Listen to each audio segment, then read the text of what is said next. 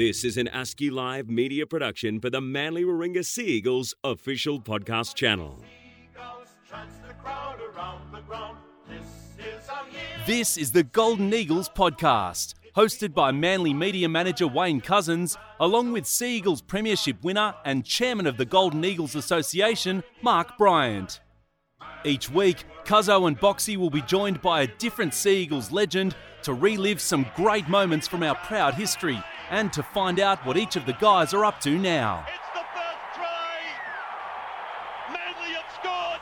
The Golden Eagles podcast is proudly presented by Wormald, a classic sponsor of the mighty Manly Warringah Sea Eagles. Now over to Cuzzo and Boxy with this week's special guest. And today we're joined by one of the real cult heroes of the Manly Warringah Sea Eagles, a man that fans just love and they still adore, the one and only David Wolfman Williams. Wolf, man, welcome. Thanks, boys. There's only one Wolfman, that is for sure. And we have to start off by saying, for those people who obviously, because it's a podcast, he's still got the great beard.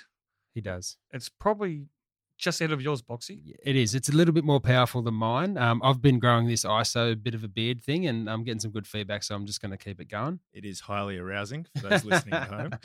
Well, David, or Wolfie, is your much preferred. What do you prefer, Wolfie, Wolfman? What's... Whatever, as long as it's not David. Okay, done. Wolfie. Okay. All right, Wolfman, mate, let's go back to the beginning now. Obviously, your career with the Sea Eagles, 103 games, 66 tries between 2008 and 15.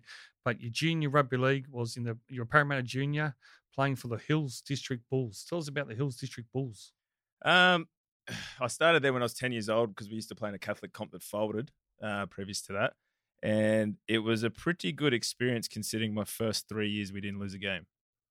So that was a bit of fun. Not bad odds, those, Not David. bad, yeah. Started backing myself from then. And yeah, out at Crestwood Oval, it was notoriously known as the Bull Pit. Not so much, well, we were the Bulls, but because mainly by the time autumn hit, it was a dust pit. So they put summer grass on. It was pristine during the season, summer training. And then as soon as the season hit, you have a blade of grass about in the corner post of each corner. Wow. So the old Vaso on the knees beforehand, make sure that you still had bark on them before the time you finished. Before you came to Wolfman, what position did you play back in the Hills District Bulls? I played up until I played first grade, every single position. And that's inclusive of the under 17s at Para. So you would have had a few. I think it was one game I played 5 positions. So you would have had a few tips for Boxy during his career. Oh, mate, I run exactly like Boxy, but from the wing. A lot quicker as well. Zero sidestep. And we'll leave the different positions things for another podcast. But Yeah, moving straight exactly. All right, now obviously when you joined the Sea Eagles, in 2008, the cult following began, and you got your nickname Wolfman for your shaggy locks and that great beard.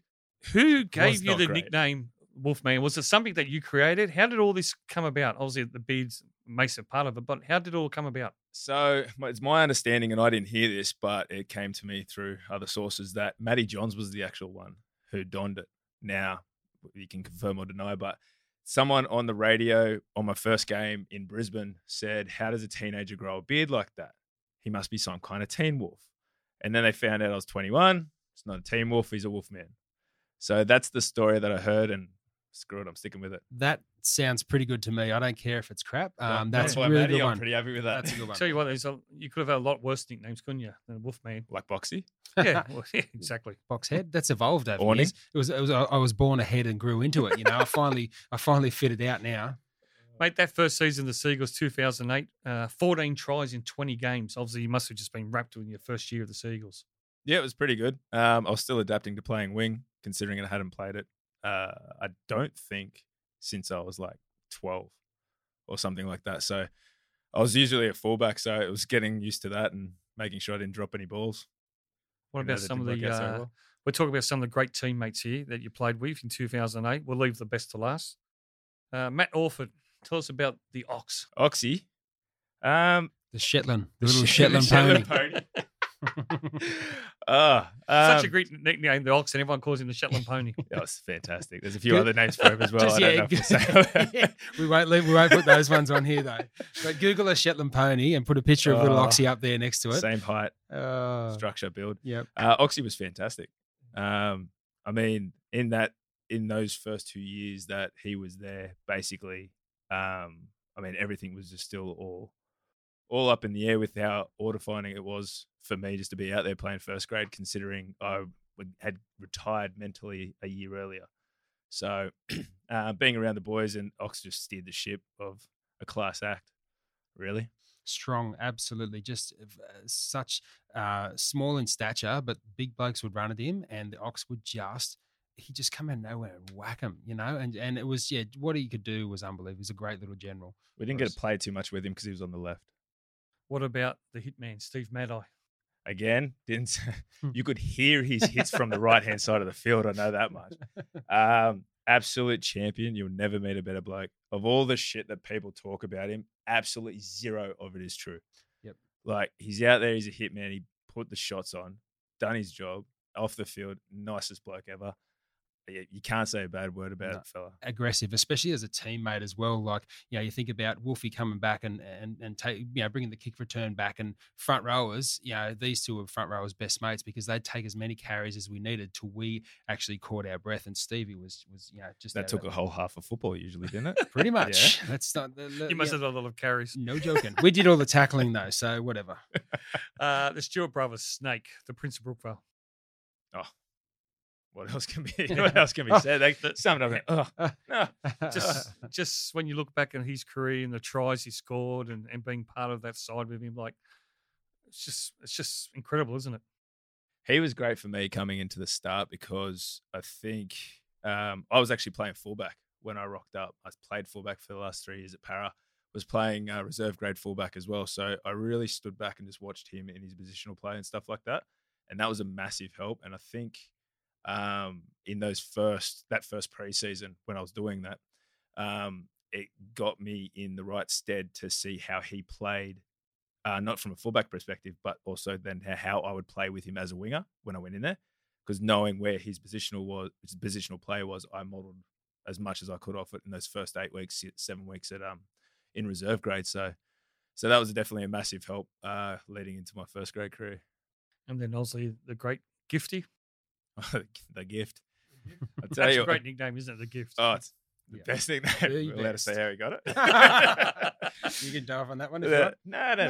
I'll leave that one to the mystery files. But what was it about Glenn Stewart that, as a front rower, that you admired? Like, obviously, just a very skillful back rower. Gifty for me is probably one of the best all-round footballers that I ever played with.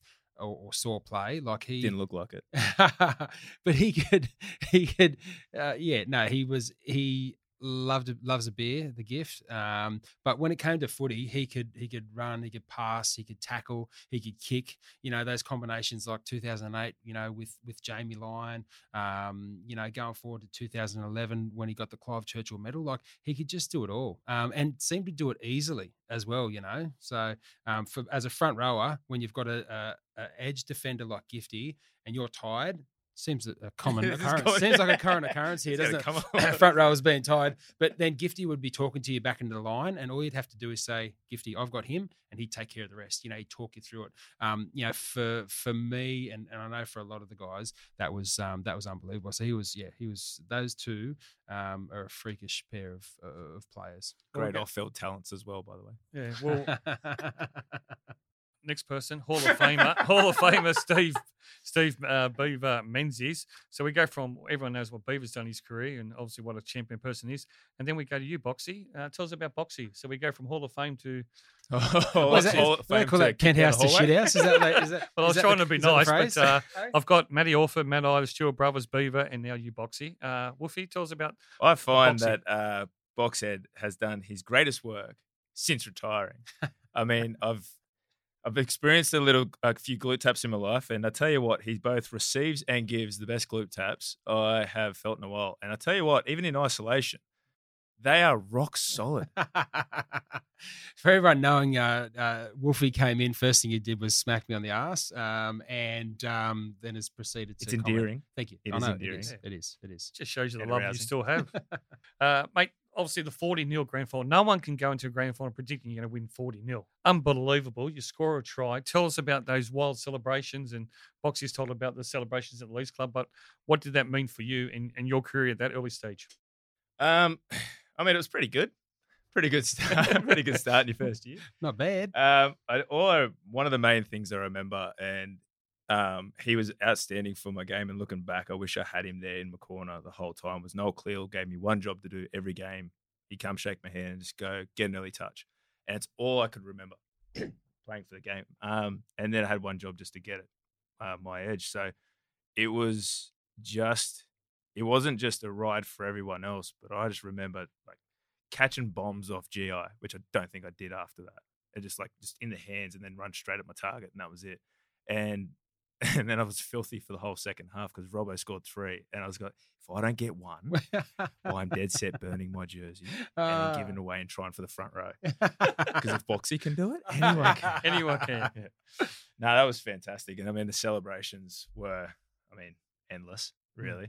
It's just a shame we had to pull it up because we had the kangaroo training. Yeah, well, I mean, unlucky for you, but some of us kept it on cracking, and we flew the flag well. Don't worry. Well, I was going to say, leading into that, the 2008 Rugby League World Cup, you make your test debut against P&G at Dairy Farmers, and you score a hat trick.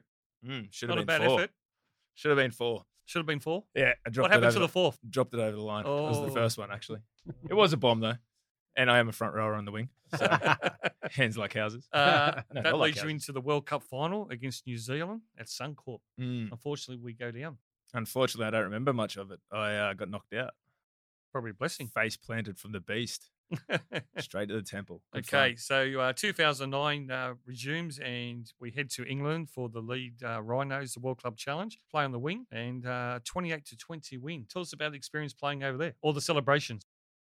Again, don't remember much.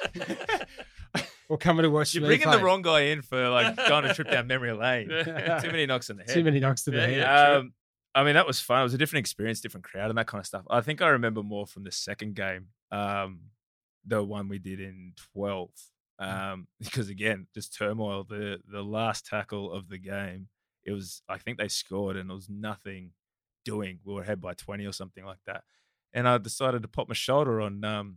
Who was that big centre playing back in the day? Keith Senior? Senior, yeah. Popped it trying to tackle that big fella. So that turned into, great win and all that, and the celebrations over there. Well, yeah.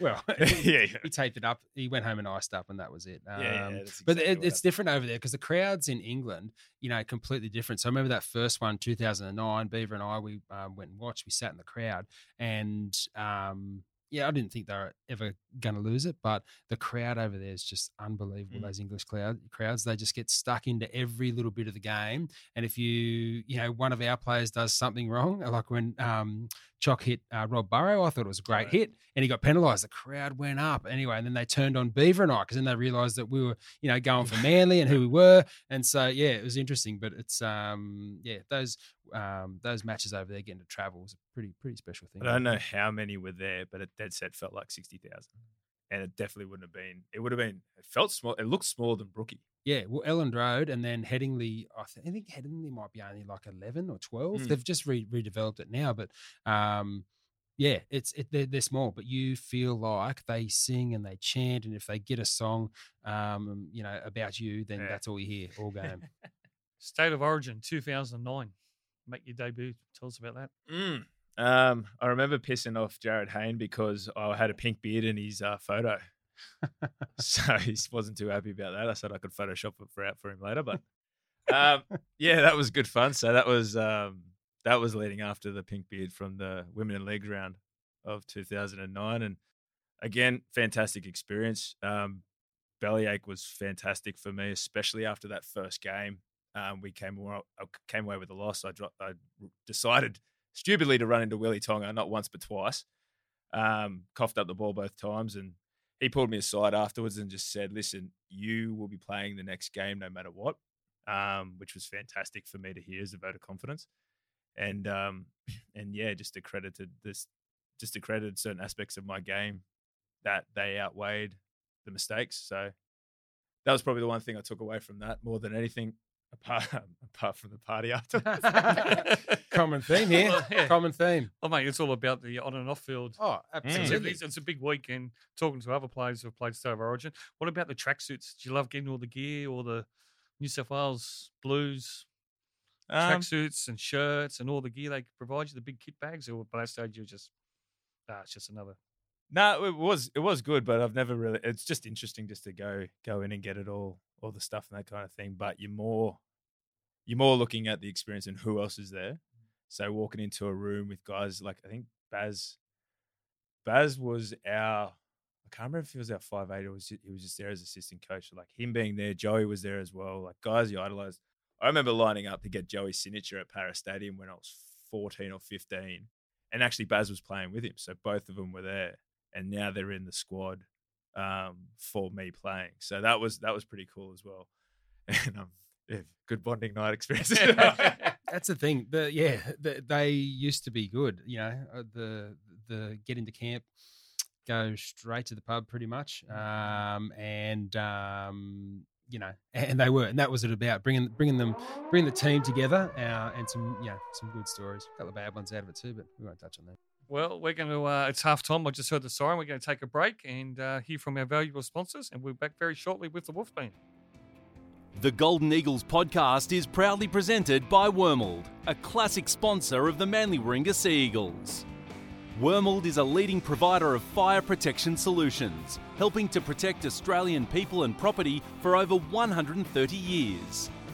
Wormald's expertise spans the design, manufacture, installation and service of fire safety products and equipment, backed up with a comprehensive range of fire services, from engineering advice to fire safety training. You can rely on Wormald to help protect you. Visit wormald.com.au. Welcome back to our second half, and we're catching up with the cult hero, one of the favourite sons of the Manly Sea Eagles, fan favourite David Wolfman Williams. Wolfie, 2011, Melbourne Storm, Battle of the Brookie, neck injury. Billy Slater looks after you. Yeah, well, again, running like a front rower, I thought it'd be a good idea to. I've modelled my life off boxing, and I don't think it's working out too well. Thank you. You got less. There's only one boxing. We got the amount of scars. I don't know. I got plenty on my head. I think I've got you covered. I'm kidding. Okay. For the rest of the yeah. So just going towards the line, I thought it was a good idea to get low. Decided to run head first into Quinny's chest. Wrong angle, wrong time, rolled over into everything, and then rest is history. The worst part I thought it was is that I had a stinger. Now, if you don't know what a stinger is, it's basically when you hit your shoulder so hard that you kind of stress the nerves out in your neck. So you get the sharp pain of like heat and fire, and then it goes away over time. It's just an immediate injury that goes away pretty quickly. If not, a couple of days and you're good. So I'm there lying on my back, try to roll over, and just absolute fire burning down my right side. And I ended up on top of Billy and just rolled over and said, "Don't you bloody move," like just screaming at him, "Don't move, don't move." Just, obviously in pain. And he was good enough just to realize the situation, not move a thing, and then told everyone to piss off. But then lying on my back once everything got moved out. What's it called? I was just laying there and there was no pain at all, which was really weird. I'm going, I should really get up. Really should get up and keep playing the game. But found out later, fracture in the neck, put me out for the rest of the year and missed the final, unfortunately. What a night that was. Obviously, in general, though, like your injury, but the Battle of Brookie, like I missed all the fun stuff. I was there lying. What would you have done? Ceiling. What would you have done in that situation, mate? Wingers, we come in from a mile away, give you a little glute tap, shake a hand, see you later. We're here for moral support. I remember doing that. They score all the tries too. I remember doing that with someone once. I think it might have even been Origin when the big fight started with Ben Cray or Whitey. Anyway, so it's all the way over the left side of the field. I'm over the right. I think Darbs was my winger. And we just looked at each other and just going, bugger it, righto. Just jog in. Just like looking at each other. Yeah, sweet. There's no stink going. Yeah, good on you, boy. See you later. Right. Jog 50 metres all the way just back. Just look again. tough. Puff the chest out a little bit. I'll get you next time. That big stride that Boxy does with wings out like this. Actually, mate, that's Chocky, isn't it? That's Chocky. That's Chocky. He's got two Eskies under his arms like that every time. Carrying the carpets. Disappointment, obviously, of the missing the grand final, and you're out for 3 to 4 months. But that 24-10 win over New Zealand Warriors, just a great year for the club in general overall, and to claim that premiership.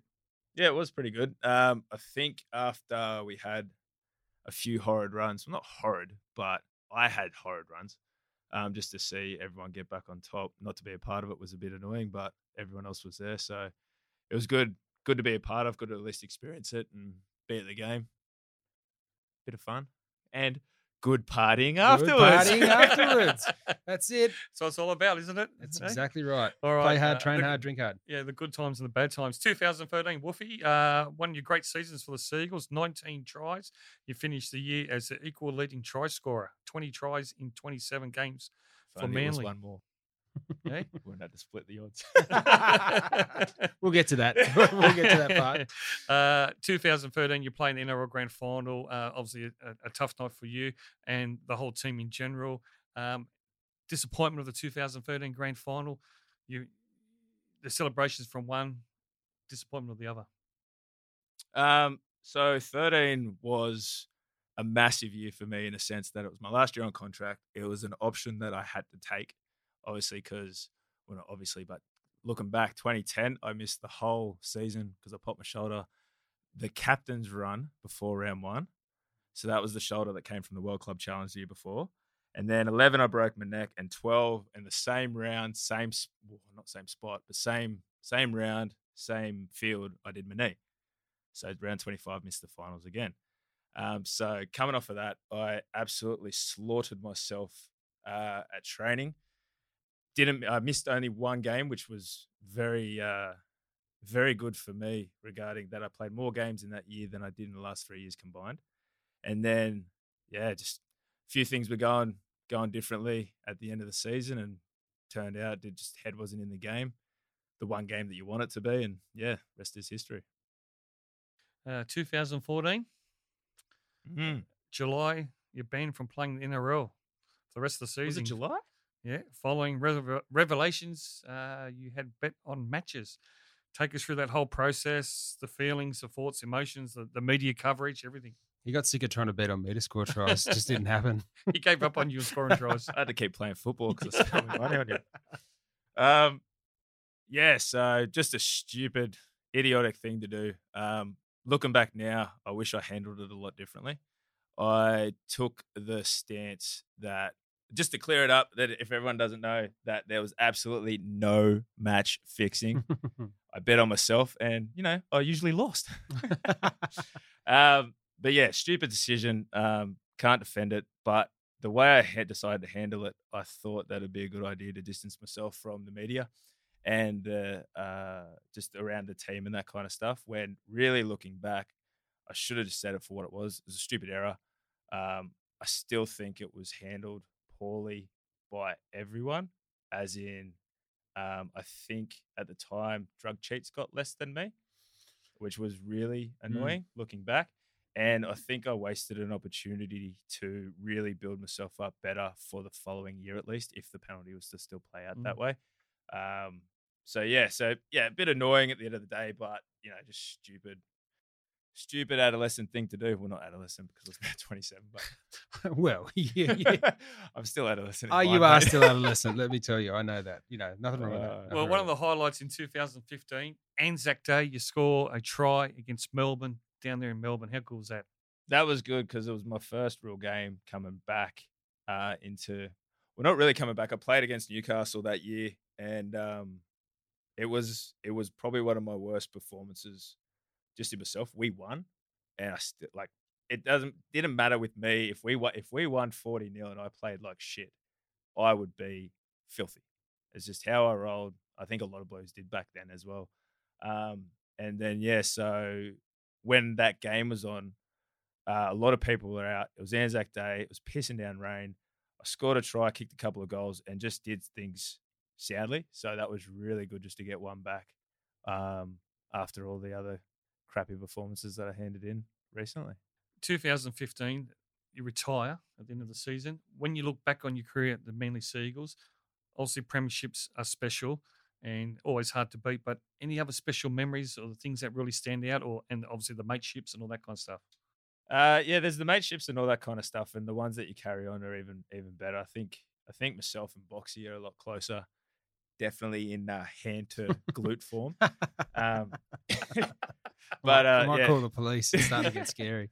There are a lot of guys because I think when did you go to England? I went after 2008. So there you go. So I only had 1 year with Boxy, but I speak to him more now than I did in that whole first season because I was just coming in, sitting back, watching everyone, taking notes and all that kind of stuff. Took the notes from the wrong person. Shouldn't be watching boxing. Should have been watching other people. Should have been. Yes. Should have been more. So one of the things that I've taken out now, because of the last 4 years was really topsy-turvy in regards to post-retirement, because I did it very hastily as well, and just how I kind of finished wasn't the way I really wanted to. Looking back, I know that now. So now the things I'm really taking out of it are all the positive things I did right. Definitely all the things I did wrong, because I'm using that now in my current businesses which is like training businesses and athletic development, to teach people how to do things right, or kids how to do things right moving forward. So it was really shit, I can't say it any other way, really shit the way I kind of left and the way I looked back on the game until like the last couple of years when I've been developing this thing. So it's probably like, you talk about the mateships and stuff like that, but I've been really analyzing my career a lot in the last year, 6 months to 12 months. And that's probably one of the biggest things I take out of it. I've noticed all the little things I did wrong, all the big things I did wrong, how I could have handled it better. And then the best way I can move forward from that mentally and physically is to teach someone else how to do it right, so they don't make the mistakes that I did. Well said, well said. I think that shows a great sign of respect and courage, like you said, to analyse your career. One man who's always got a story to tell, Donny Singe, tells me that sometimes he doesn't shut up. Yeah, tells me that I still have nightmares about his voice. He tells me he believes that you actually got bored at times on the field, and you two would actually have a chat on the field. He'd say either bye or see ya during the games.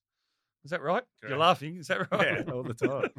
He'd come over, he'd crack a joke. I said, "That's terrible. Go back and find another one." And there'd be games, because, in all honesty, especially in the first year, the first year I was just getting to know him, and I think he found out that I wasn't going to be one of the serious guys that he had to really get up. And even when he did, I'd do exactly what he said, and then turn around and say, "What's next?"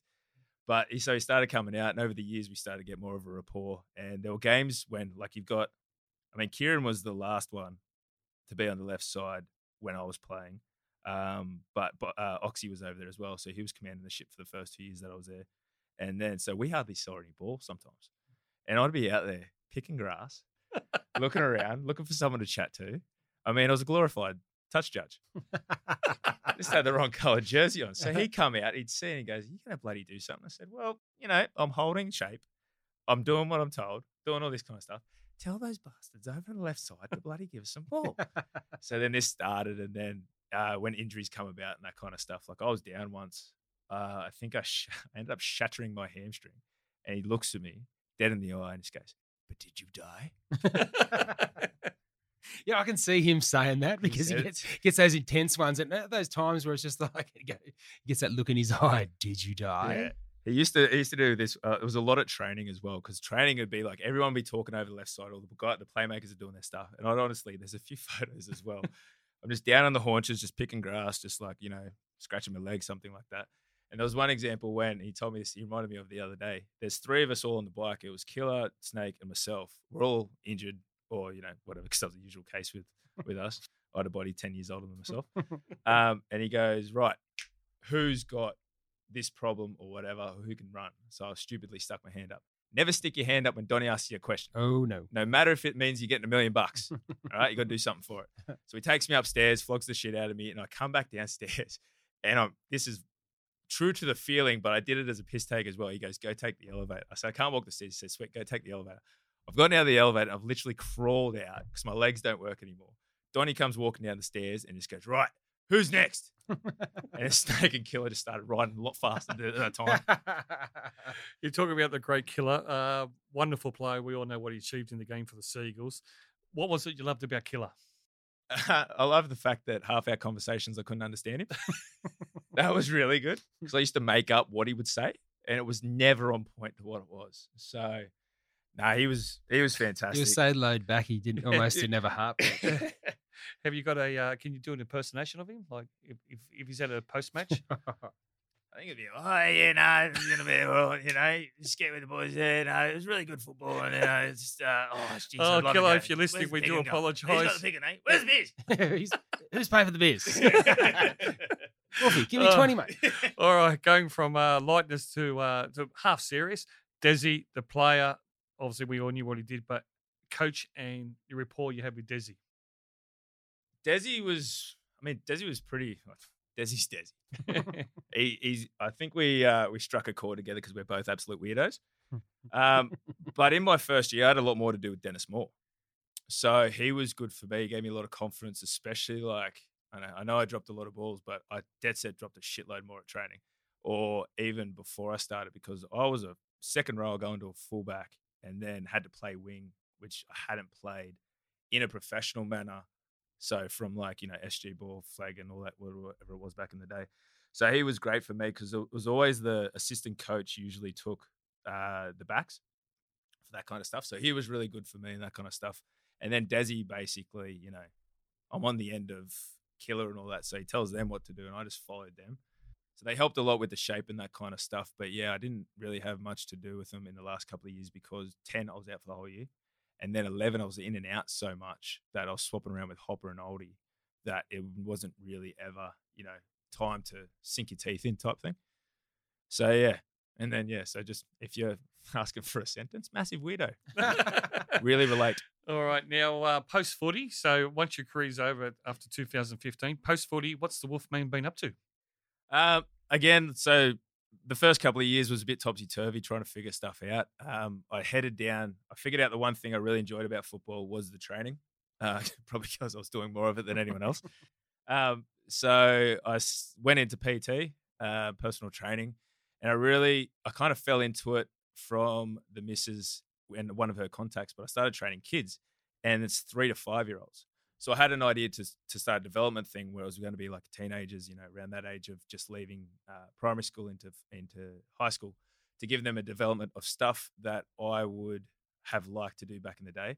So my back's terrible, shoulders terrible, and all that kind of stuff. If I knew the stuff that I know now, I could have prevented half of that, at least easy. So that's what I started to go down. And then she said, well, try this thing because a client's asking for it. So I started Little Wolfies, which is an active play program for daycare centers. I'm just releasing an online program with COVID at the moment. So go in and we do active play movements and we get the basic movements. So you got squat lunges, rotations, push pulls, all that kind of stuff. But we put it into play mode with animals. So I'm a massive animal fan, environmentalist and that kind of stuff. So I decided to put those aspects into their education. So we've got, like, say you got squats, so you turn them into frogs. So frogs jump, you get the right knee position, that kind of stuff, because they can relate to it. Same with leaping leopards, tiger tails, stuff like that, just all different movements that they can relate to. And then that's going to progress from the daycares into the older kids, so 6 to 12s, still active play, but more in tune with what you would see at a normal body weight calisthenics style thing. But we do stuff like, you'd appreciate this, we do stuff like turtle shells. So you're lying on your back and you basically roll yourself all the way up, which is you most of the time. This is just the take the piss out of Boxy podcast. Well, mate, I like it. That's a better name. It's going right through the roof. I know that much. All right. But look, well, that's great, mate. And look, anything we can do to help promote your business, we're more than happy to do so. Wolfie, mate, it's been great to catch up with you. Like we said, congratulations once again. 66 tries, 103 games, 2008 to 15. You taught Boxy how to play front row. He did. You got any advice for him these days? Final bit of advice for Boxy? Well, I think you can see that chin strap's a lot of advice that he's going to need at the moment. All right, mate. Well, look, thanks for coming in and joining us today. Good luck with Little Wolfies. And once again, congratulations on a wonderful career. Thanks for having me, kids. This has been the Golden Eagles podcast, presented by Wormald and recorded in the studios of Manly media partner ASCII Live Media. You can follow the Sea Eagles on Facebook, Twitter, Instagram and LinkedIn.